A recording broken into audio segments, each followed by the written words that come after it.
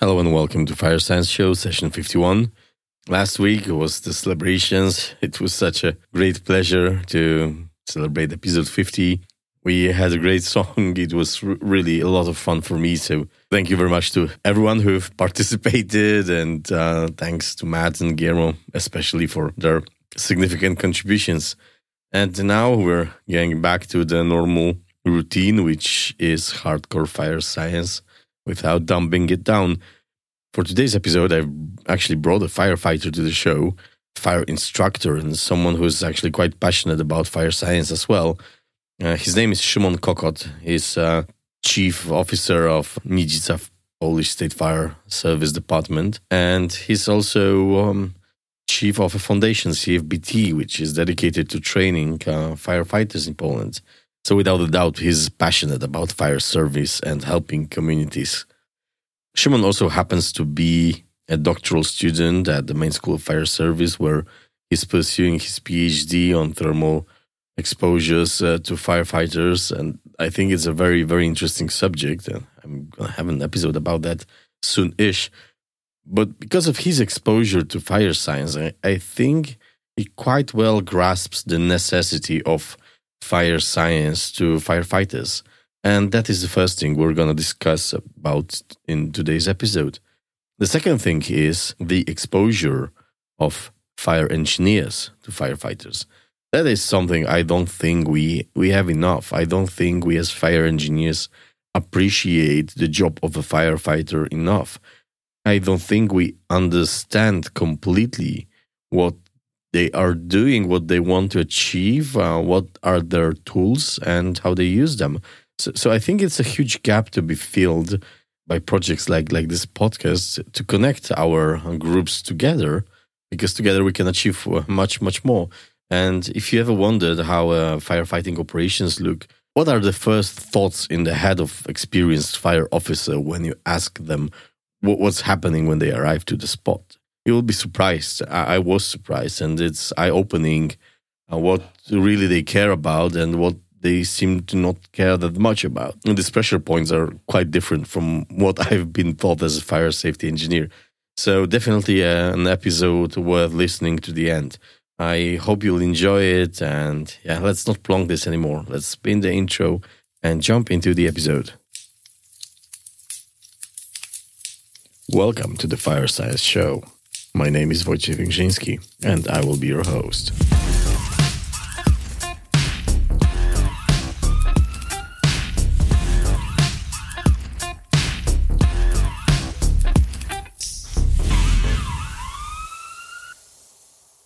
Hello, everybody. I'm today with a good friend, Szymon Kokot of the Polish Fire Brigade and CFBT Poland Foundation. Great to have you in the podcast, Szymon.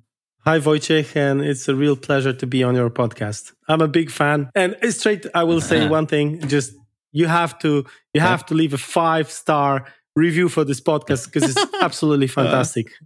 Yeah. And it's not possible to leave like lower stars. The software will not take it. So it's a smart software. Exactly. Thank you, Szymon. And we can say welcome to the podcast again, because you had a small appearance in the Watermist conference, which was an interesting event, and I really enjoyed how you talked about the firefighter in the room that's already there, meaning the sprinkler system. And today, I do this podcast for fire engineers, for fire scientists. I hope there's a lot of firefighters and other professionals that deal with fire in some way listening to us. And often we as fire engineers, we do a lot of stuff thinking about firefighters and to help firefighters, to assist firefighters to change the environment in which firefighters work. But I think we don't have great appreciation of how that work looks like, what the challenges are, and what really means to battle fires. I'm quite lucky. I did the Main School Fire Service in Warsaw as a civilian. However, I was still exposed to a lot of training meant for officers. You know, you did the same course, but for officers in that school, so you know what I mean. But I feel that in many places of the world, the fire engineers would come outside of the fire engineering. They would come from mechanical or architectural or structural engineering, become fire engineers. So they have absolutely no idea how the job looks from the firefighter's perspective. And first, I wanted to ask you, like, where do you see the biggest gaps in communication or knowledge? Or is there a quick way we could improve that? Because I feel it's a critical component. Well, I'm not sure if there's a quick way, and if there is, I'm not sure I fully understand and appreciate how it can be done. But like you said, I graduated from the main school of fire service, first engineer, then master's engineer. I'm also doing my PhD still under the main school of fire service. It's on thermal radiation. So I am a fire safety engineer myself, although I understand and I understood from the very beginning that within this specialization, you can also identify a number of, let's say, sub specializations. So there's command, obviously. There's prevention. There's a lot to know about design and prevention and so on. So I'm more on the side of command, let's say, of intervention. Still, my understanding is that there is no theory without practice, and there isn't a practice without theory. So even if we consider ourselves to be more practical guys in the scope of the fire engineering, by saying this, we automatically devoid ourselves of a very important component, which is a solid understanding of the theoretical foundations. So many years after graduating, I'm still reading books. I'm still trying to, catch up with all the things that are going on in the world. A great example is what UL, or currently Fire Safety Research Institute, is doing by providing research that is dedicated for firefighters. Yep. So I think that firefighters basically need to understand that if they want to be really good or best version of themselves as firefighters, fire commanders, they need to really have a very strong theoretical basis, which I suppose is lacking these days. I love how you said that there are many fields and command is one, obviously. Because for me, it's not an obvious thing, and I think many fire safety engineers would not, it would not be an immediate choice. The firefighter is this guy with water who comes in and sprays water. We don't really appreciate the diversity, the logistics behind it, the knowledge and skills around it. And yet we try to push for solutions that are meant to help in that work. This is exactly what I meant with this lack of appreciation between our groups. Maybe it's just we don't talk to each other enough. Maybe it's some other reasons I don't necessarily understand. Why would we not share engineers to firefighters to engineers? I actually think that is critical to talk with firefighters. It is. Yeah, it is. I will share with you, there's a saying which maybe you have heard or the audience have heard: put the wet stuff on the red stuff. It's the display of the philosophy that is often connected to the firefighting, but it's way more complicated than that, because the wet stuff being water is something with cooling capacity. That's what we need to understand. And the red stuff is something that produces heat. Now, the heat is dependent on the access of air or the gas exchange. The effectiveness of water is basically connected to your proximity to the fire. So if you're closer, you can obviously apply water in a more efficient way. But still, if you want to get closer, you are endangering your people. You are committing them into smoke. You have to calculate the time. Then you have something that you flow and you have to supply. So these are measurements or sometimes assessments of your water supply and so on and so on. So it's a complicated world, which in addition has to be played. All this whole theater happens within seconds very often. And then whatever you decide can dictate the outcome of your entire 2, 3, 4 hour intervention. So, yeah. It's interesting because when we consider like fire dynamics in compartment or in general fire development in a building, usually the moment the firefighters arrive is something like an end of calculations for us, because it becomes extremely complicated to include this, what you just meant, water sprays and everything around. In the eyes of the firefighter, and fire instructor, I think, in the first place. Mm-hmm. How do you view the fire science, or from your perspective, does fire science even exist? Is it useful? What is young firefighter reading to learn about this? It's funny you're asking this. Yeah? Currently, he's reading my book. Fantastic. Good job. Thanks. I wrote a textbook on structural firefighting for the fire service. It is approved by the National Fire Chief as a textbook for firefighting. Years before, I worked on, together with international colleagues and best Polish instructors, I worked on the development of the curriculum. So curriculum, then we designed training infrastructure, then we produced instructors, and then we produced training materials. Still, there's some milestones to be reached, but how does the science exist? Honestly, after many years, I will say that there isn't firefighting without science. Mm-hmm. I mean, because often it's translated into simple terms, and the lower you go in the ranks, obviously you need to make more simple procedures or algorithms for people. If this, then that. If you want to be safe, close the door or whatever this kind of, or limit the inflow. Then you can complicate the idea further. Only a certain level of complication is necessary for understanding, but it's a very good exercise, a very eye-opening exercise and horizon-broadening exercise for the commanders to actually know their science. Okay. because it governs everything. Yeah, I have a very strong opinion that there isn't firefighting without science. It has to be the foundation of even the simplest or most basic firefighting actions. But at the same time, it must be accessible. Like you've said, there are certain levels which would probably come with the experience and formal training. Yes, that you can go deeper and deeper into it. But doesn't matter. Even the rookie voluntary firefighter should know fire science. It's the difficult job to present that fire science to them in a way they can comprehend, given their current experience, knowledge, and let's say formal training status, right? That's the challenge. That is true. So therefore, not everybody can be a good instructor or a good teacher. Uh-huh. That's the first thing. But there's another branch of science or knowledge, maybe it's a better word, or maybe it's science, which is called pedagogics. There is a science of teaching and there's a science of learning as well.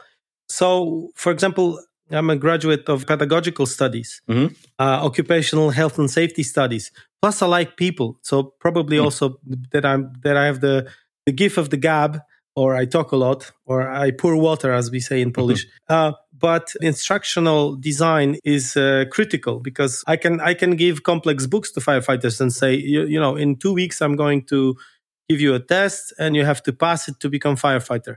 But instead, I prefer to create their interest in firefighting, because fire is a phenomenon that was with the humankind ever since we started being a little bit more organized. So we started living in the caves and used fire to quit eating raw meat or so. That was always something hypnotizing, connected with safety, paradoxically, with safety of household and with warmth and being close to, let's say, your tribe, sort of. So that's why people are still fascinated in fire. And for example, this is one thing that we use in the pedagogics of teaching fire science to recruits. I had this issue last year when there was this sad moment where Professor Konecki has passed away in Poland. He was my PhD supervisor and one of my mentors.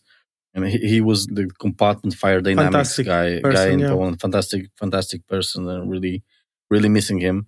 But this opened a hole in the curriculum of the university, because he was giving compartment fire dynamics, and he passed suddenly.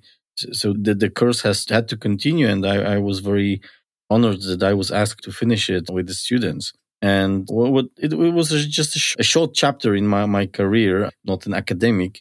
But I've met this 100 or 200 young people trying to learn being fire safety engineers. And I have a choice. Either I drop, 100 of pages of equations on them, which I possibly could to show them the theoretical foundations, or I can just try to explain them how small changes in the compartment change the outcomes of the fire, and that you can actually, we have tools and models to calculate that. Like you open the door, the pressure plane changes. You put a wind boundary condition on your window, the flow path changes. You change the size of the compartment, your temperature will change in the compartment. You have compartment big enough, the fire will travel.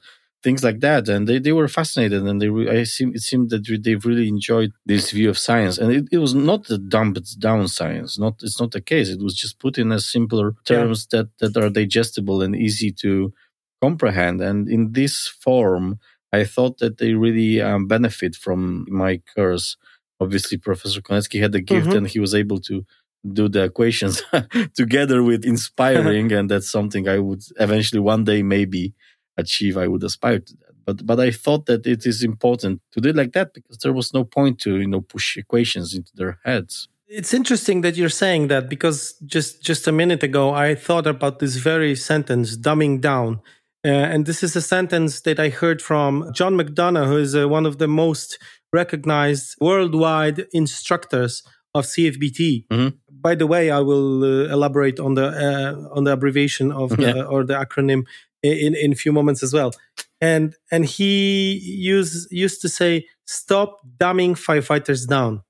I understand that this is science, but come on. We are people. We have mastered civilization. It's amazing, just from private life. I took a loan today, and me and my wife, we went with our dogs, and I always laugh to the dog. Can you open the door?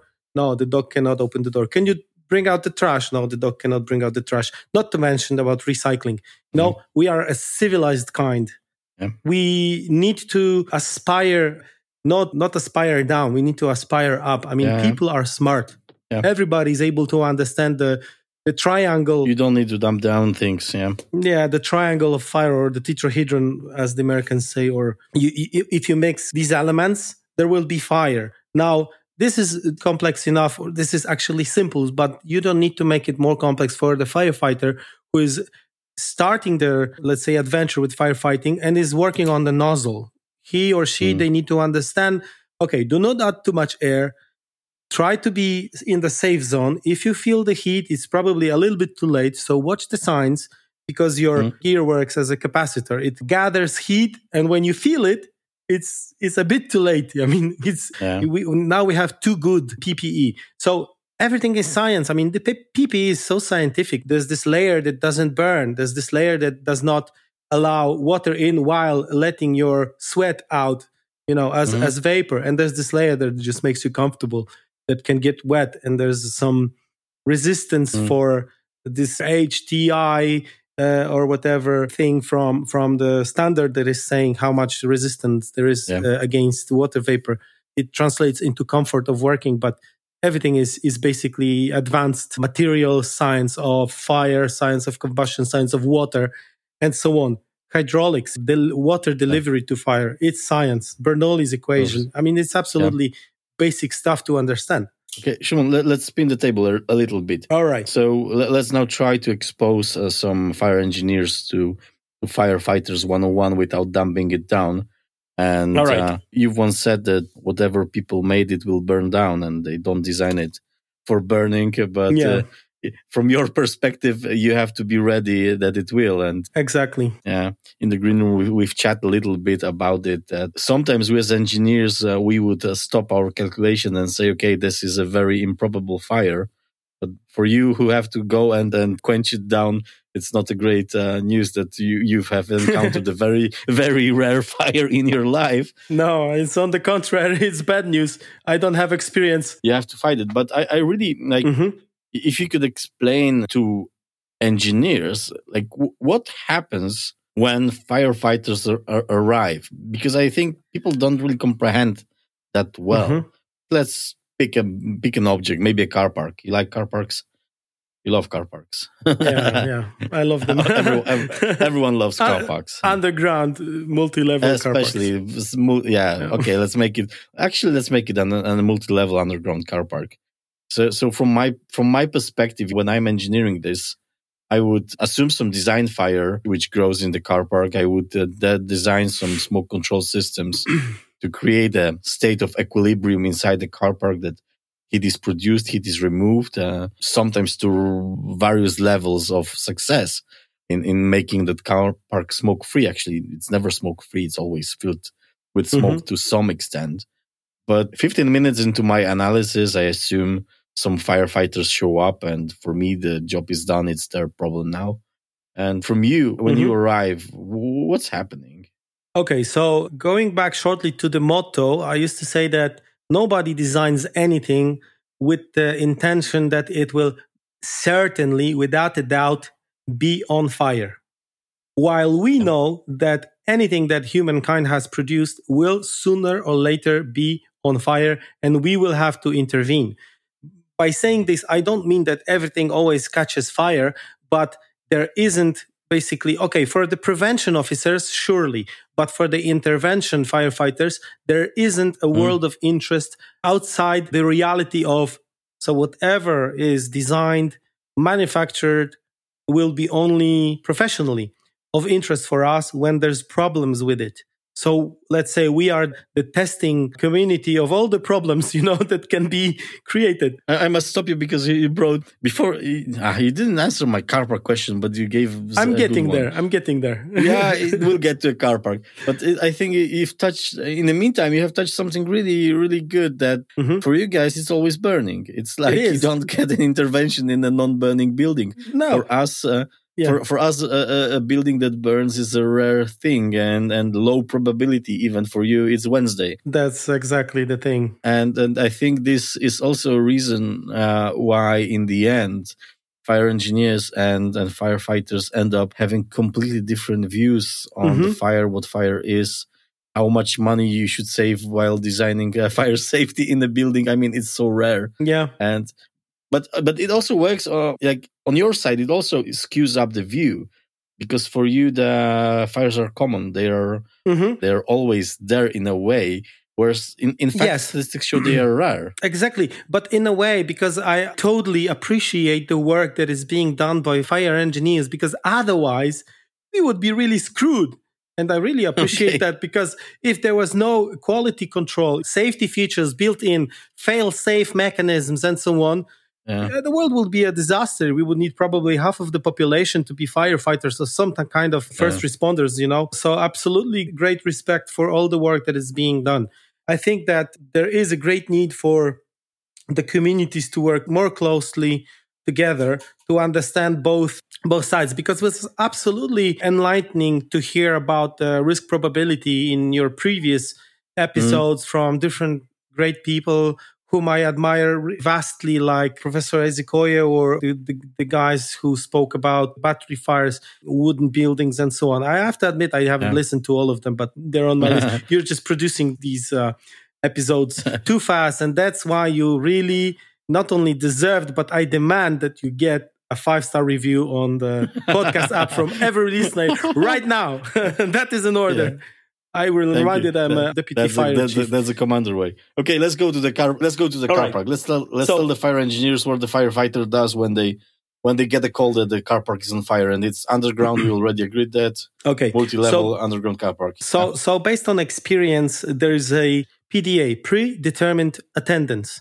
That's probably a very British term, like a minimum of vehicles and personnel that absolutely has to be dispatched to this kind of event as a minimum first, let's say, serving.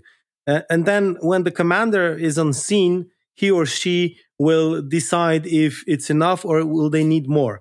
Now, this decision is based on multiple factors. If this is a building that was in the area for some time, there is an increased chance that they know the layout of the building.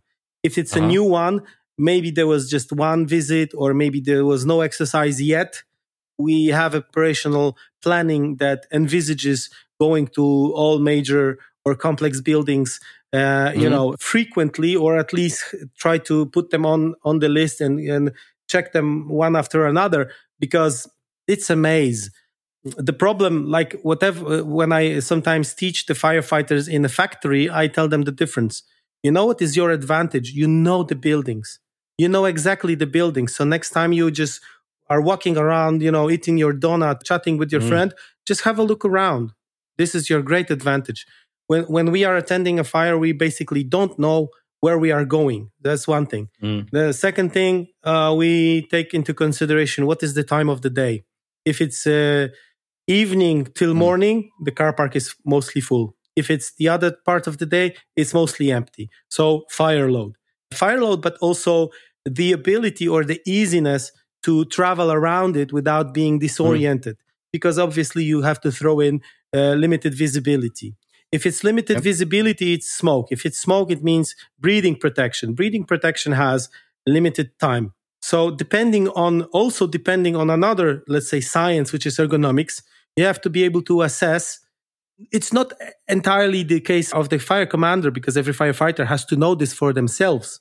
How much air they are using. Is it 50, 60, 70, 80 liters per minute based on different types of work, moderate work, heavy work, or so on? Or more practically, they have to just read the gauge of their BA pressure frequently enough and be able to communicate. But if we want to communicate, there's a problem with concrete floors, which blocks the signal. So there's a number of difficulties. What is the average ability of firefighter to combat fire, be it cool smoke, be it attack the seat of the fire? And if I'm having today an average firefighter, a very good firefighter, or a poor firefighter? It's a great set of variables. So there's many levels of constraints you have to take into account. Yes. The time, like you can send people for a certain amount of time until their breathing apparatus stops working, and probably you need to secure the logistics, how to exchange pull them out early enough so that they don't work. Yeah, they don't work on the reserve, because it's basically being in the danger zone, working on reserve, but also being able to send in someone in exchange so that we have a continuous firefighting operation. Then you mentioned communication, which also can be blocked by the building itself. It can. Then visibility. Do I have thermal imaging cameras? Now that's a piece of scientific equipment, like reading thermal radiation from emitting objects, which, by the way, is also, they need to understand this is not a thermometer. This is an assessment. If it's heavy smoke, there's a lot of soot. You will not be able to see through it. So your camera is not broken. It's just basically it's reading what's reading. It's reading the physics. It's just the physics that's not really in your favor. And what about water? You need water. How complicated is water logistics? I know from school it's not easy.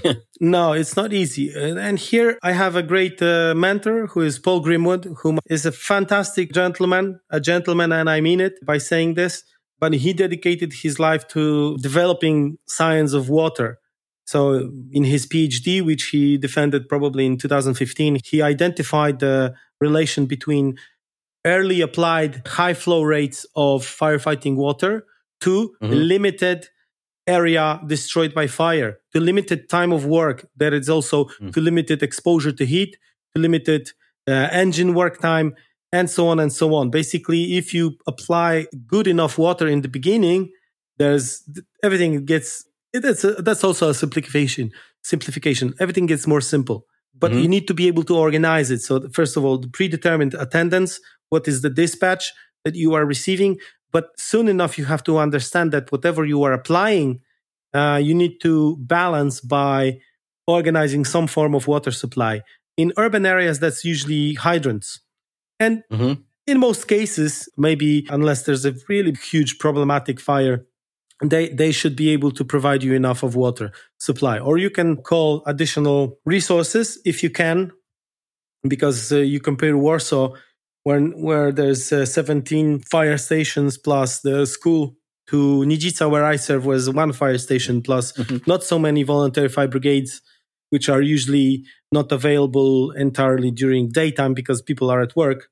So there's huge differences. But also, if you don't put enough effort into training of firefighters, their effectiveness of firefighting can be as different as between 10% and 100%, which is tenfold.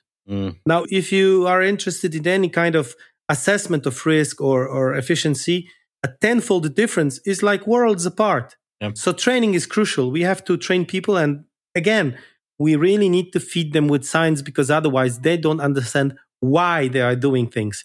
And it's been in 1866, I think, that James Braidwood, the first commander of a Metropolitan Fire Brigade in Edinburgh, he wrote a book where he explicitly mentioned that he's not only teaching guys what to do and how to do, but first of all, why they are doing this. Because if they understand why, they will find what and how.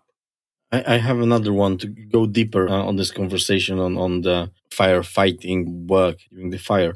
To what extent the work would be different when the building is different? I mean, let's imagine you have a taller building, you have a deeper car park.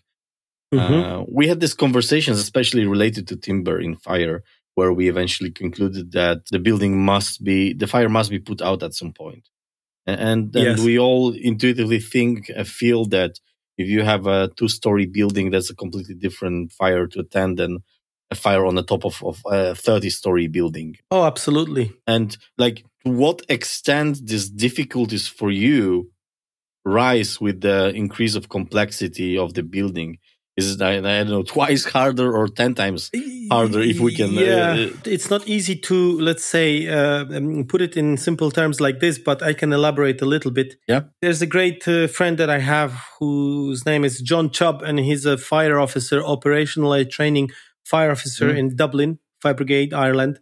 Probably 36 or 7 years of service. Very, very knowledgeable, very experienced, very humble person, a great mentor for me. And he's established a fantastic program on, let's say, fighting fires. In the beginning, let's say the intention was in tall buildings or high-rise buildings, but he sort of broadened it to complex buildings, because the buildings does not have to necessarily be tall. It can be huge, have a huge floor plan, and it's already a difference. For us, the time or the effort that we need to dedicate to travel from the arrival spot to the spot where we can start operating, it doesn't have to be up. But up is more difficult because also water doesn't travel up well. If it's far, then we get kinks and bends in the hose lines. This is a pressure loss. Then we end up with less flow. Transportation on foot of the equipment, which is usually heavy. I mean, modern firefighting gear is 20 plus kilograms. And it, while protecting from heat, it also protects you from cooling down by sweating. So there are studies including ULFSRI, but also with other organizations or institutions from US that identified that if you are doing simple things in your turnout gear, you tend to overheat. You don't necessarily have to be in hot gases. It is by minimizing your ability to sweat effectively, because you're covered with a number of layers of your gear. So if you make this longer before you're actually able to start your firefighting operation, that means you get more fatigued. There's an average saying that if your firefighter travels 18 stories up, they need a major rest before they can undertake any other operation. So perhaps you can translate that to another kind of distance, not necessarily vertical, but horizontal. Or instead of that, you get a similar energetic effort by having to carry more weight over a shorter distance of time. So but basically a couple minutes of strain, let's say, or really intensive physical activity really devoids you of majority of your strength. And imagine this is how you feel when you finish like a 1 kilometer race. And exactly this is when your task is to enter a burning compartment and rescue people. This is when your job starts. You just arrived. Actually starts. Yeah, you just arrived, but then you traveled. You got your ass kicked by the gear that you are carrying, and then only then you have to do this. So another branch of science, which is ergonomics or human physiology, we have to understand as commanders that if we work our people too hard, there will be no effect, and also we can create a problem for ourselves where one firefighter is suffering from, let's say, some kind of health problems. Recently, I had a twisted knee. The guy was not only not able to help in the intervention, but he needed assistance of another firefighter because at that time there were no ambulances available. And from the pain, he was losing his consciousness.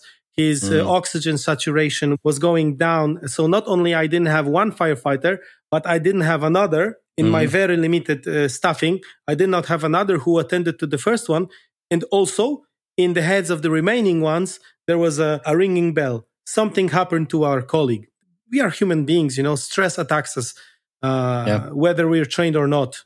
Makes sense. What we all intuitively feel that the larger the building, the taller the building, the more capable it should be sustaining itself from the fire. Yes.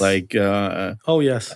I understand if you have a super tall building, like really tall, like 200-meter tall, there is very limited stuff you can do in that building. Like, okay, if you have a firefighter's elevator, you probably can enter the top floor, but still you're limited with the amount of gear you can transport.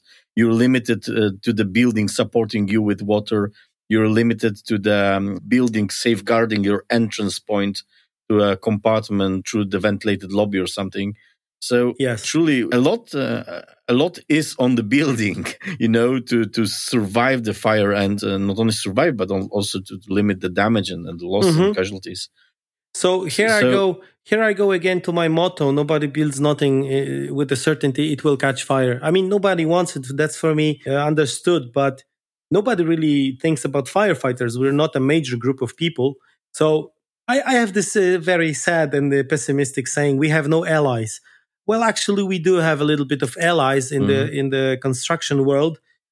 You mentioned a very interesting case of a tall building. In tall building, you have to always consider the wind, always, because it's always a factor. In tall building, you have probably greater probability of encountering open plan. So a traveling fire instead of compartment fire, starting from one to another. When you use the elevator, because sometimes you have to account for the piston effect. I mean, it's a vertical shaft going throughout the entire building. If you start moving your whatever is called, like a piston, I think, you will either suck in the smoke or push out the smoke. So you can only travel a number of floors at the time, like 2, 3, and see what's going on. So yes, totally. I would prefer if I could blindly trust that the building is going to behave. Well, is it going to behave? I'm not sure. So we always leave a margin for, let's say, unexpected, or maybe we should not call unexpected, not according to the scenario. We should be expecting anything, even the less probable things.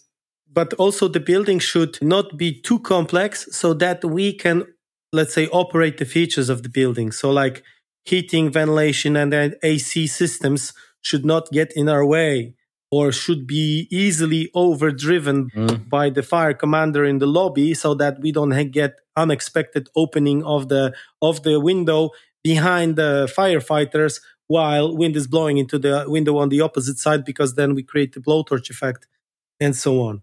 So I mean, complex buildings are really a challenge for us. Do you think the commander... Now, you mentioned very complex building. You think the commander is fit to comprehend the building? I think there a lot of work has to be done before the fire. Like if you're a commander, you should know your region, you should know your buildings. I know I am involved in commissioning buildings. I am there when we are, delivering the end of the fire safety projects. We're starting up the smoke control. We're starting up fire detection. I know how complicated these things are. And even though I were there at the design phase, it takes me quite a good time to, get familiar with the particular system design in this building, delivered in this building. It's not like on-off button. It's a complicated control panel with very confusing names on it, and sometimes the commander may have quite a difficult time. Maybe it's a thing that where we as engineers could improve instead of designing more fancy systems. Design systems that are more approachable, more easy to operate, easier to understand. That would be a thing. If you could, that would be wonderful. I was not aware that we can have such a fancy wish. But look, you're asking me if the commander is ready. Well, I can certainly say that the institution has all the features necessary to make it happen, but there's a fluctuation, or what's it called, like exchange of personnel happening. So there may be probability that a given commander, by chance, by simple fate, is currently on duty when something major happens, and he or she may not be entirely understanding of what's going on and what needs to be done. There's certainly such a possibility. So if we could either connect the worlds, and as you say, you commission the building, normally you have a prevention officer on site. Rarely on this stage, probably you have operational commanders. If they are there, there's one person or two people or three, while there's a whole battalion of firefighters that actually will engage in firefighting in that building. But then it's on our side, how we create our training, and also what we say, maintenance of competencies or lifelong education. And for us, the fire engineers, like from your perspective, which parts of what we design are the most important? Like compartmentation and suppression, detection, ventilation. Probably all are important, but how do you view these tools? Because we often are, burdened with design this system so they help firefighters. I don't know how they want help. So how can I design that? Yeah. I mean, for us, it would be most beneficial if the building behaved like it should. So compartmentation. By saying this, I do not only mean walls, but also, let's say, windows on upper floors. That's one thing. Secondly, because we know that it's not a switch anymore. It's done. We only have synthetic fuels inside buildings. So there's great heat release. But as we know from the Thornton's law, which is over 100 years old, the amount of heat is relative to the oxygen that is provided to the combustion process. So we would like to be able to trust entirely. I mean, like blindly trust that the building will behave, and also that some of the features that are designed will not cause any surprise. So, for example, the HVAC systems will not start opening, the building up. So, because what I understand, I mean, my look at the evacuation is currently as such: we will do anything with the building that will aid evacuation, even if it means that the building will be lost. If we rescue all the people but lose the building, it is still a good outcome. Therefore, we will open up a lot in the early phase, because in the early phase is where the people get out. So we don't want to obscure their evacuation routes. But for firefighters appearing soon on the scene, it creates another problem. It's a well-ventilated fire. When we start closing it down, the amount of heat that was produced will start creating pyrolysis gases, which will obscure, which will travel, which can cause violent or very dynamic fire phenomena, and so on. Well, that's okay. At the cost of saving people, that's okay if we lose the building. Or by the benefit of saving people, we can lose the building. But we would like to have the ability of then have full, entire control over the building. The problem is that we're also human beings. If the building is, as you mentioned, 200 meters tall, it has like sections, floors, whatever other kind of stuff. Maybe it's sometimes too complex to just grasp it with your mind, and then while keeping in mind the air, the water, wherever your people are committed, what's your communication? The press officer is calling. That's not bad. If your fire chief is calling, that's another stressor, and so on and so on. The public is going. Maybe you need to remove the public, or the glass is starting falling. I mean, all sorts of things can happen. I had a fire recently where there was a flat tire, there was a twisted ankle, there was lack of ambulances, I couldn't find police to block the road, there was a collision because of that. And I said, oh my goodness. I mean, I feel like in Egypt where there were the plagues, first the frogs, then the whatever. I don't even remember what they were, but it was like epic, series of mishappenings. And it was a great test for me. We rescued people's property. What burned down was a derelict, abandoned building. So I immediately said, I'm surrendering this. We need to switch and go and protect, because there was the wind was blowing really, really like sideways. If there was rain, it would be falling not vertically, but horizontally. There was such a wind. And the grass was dry, and was a very poorly maintained area with lots of wild, dry vegetation, some heaps of trash, and so on. And then immediately after, there was residential buildings which were threatened by the fire. So yeah. Hey, Shimon, it's sad, but we have to wrap it up. All right. So maybe you have some sort of a message to the fire engineers and from a firefighter, like how can we best help you? Or maybe you have a message to firefighters to learn more fire science. What do you choose? Yeah. I just made the 2 points. I would love to be able to very briefly touch on them. One is that we are called CFBT, which was historically because of the English term that was used for firefighters teaching other firefighters how to fight fire. It was called compartment fire behavior training. We recently started calling ourselves CFBT, but critical fire behavior training. There's a lot more to learn about fire than just a compartment. So to my firefighters, every firefighter, my message is do not limit your point of view to a compartment. A fire is a way more complex phenomena or undertaking that you would be encountered with. And second thing is, I was part of the events. I feel like a part of this group, which is called IFIW, the International Fire Instructors Workshop. It was started by Stefan Svensson, Professor Svensson, whom I admire greatly, and I have the great privilege to call him my friend. And he decided in 2008 that he will bring together scientists and practitioners. And out of that, there was created a great, let's say, movement of firefighters wanting to know more about science and scientists wanting to know more about practice. We had Steve Kerber attending, Ed Hartin, Paul Grimwood, Sean Raphael, John McDonough, Michael Reich, the creator of the Smoke Curtain. He's a great guy to invite to your podcast. He's a PhD on, fire science, and he's the creator of the portable device used by firefighters. And I would love to see more discussion between the two sides, because actually the reality is in the middle. It's on neither sides. And if, basically this. There was another thought, but I really talked too much. So, You do. I think we need to understand how to help firefighters. And we're also in this difficult place where many of our decisions must be communicated to stakeholders. Like eventually someone has to pay for them. For all the solutions. So understanding how we help firefighters or how our business affects your business, which is our business too. It helps us, be a advocate for some things that can really help build safety. And I think this mutual understanding is beneficial to both parties and is essential to eventually have something we could call a fire-safe world.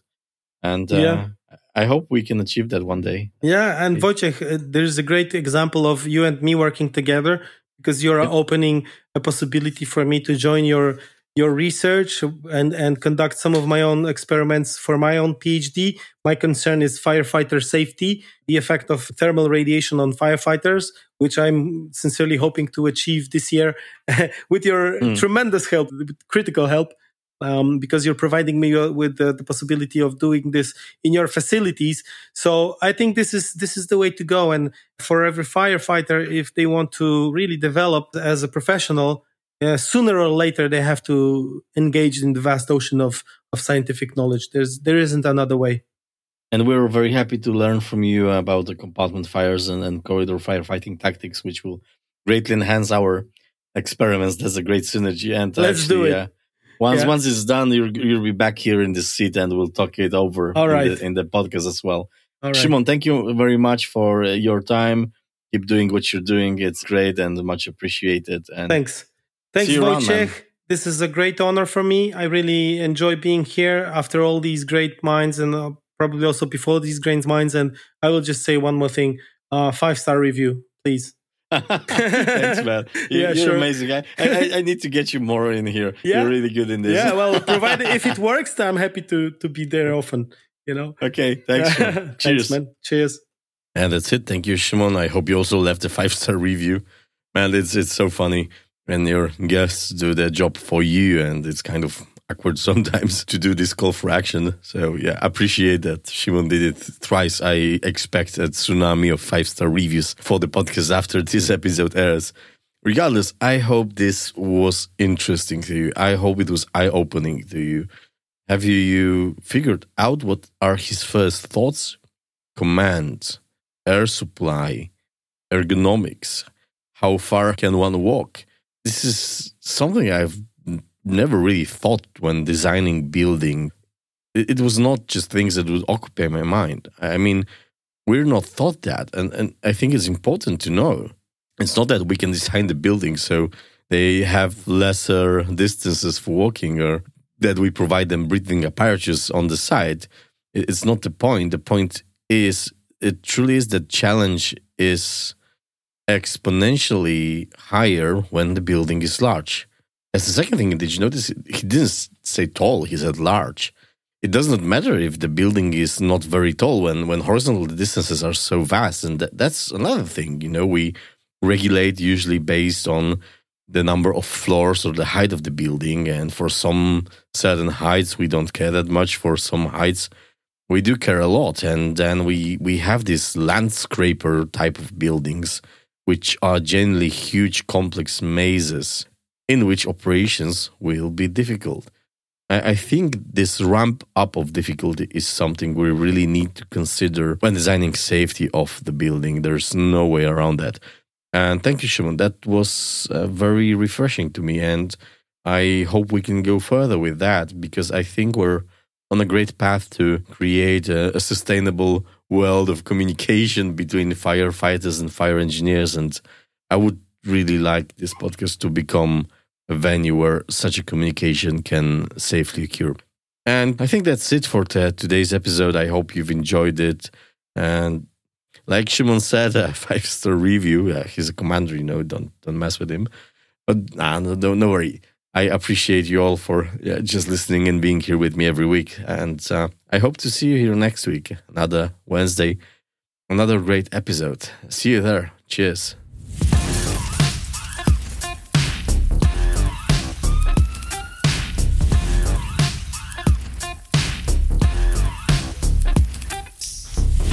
This was the Fire Science Show. Thank you for listening and see you soon.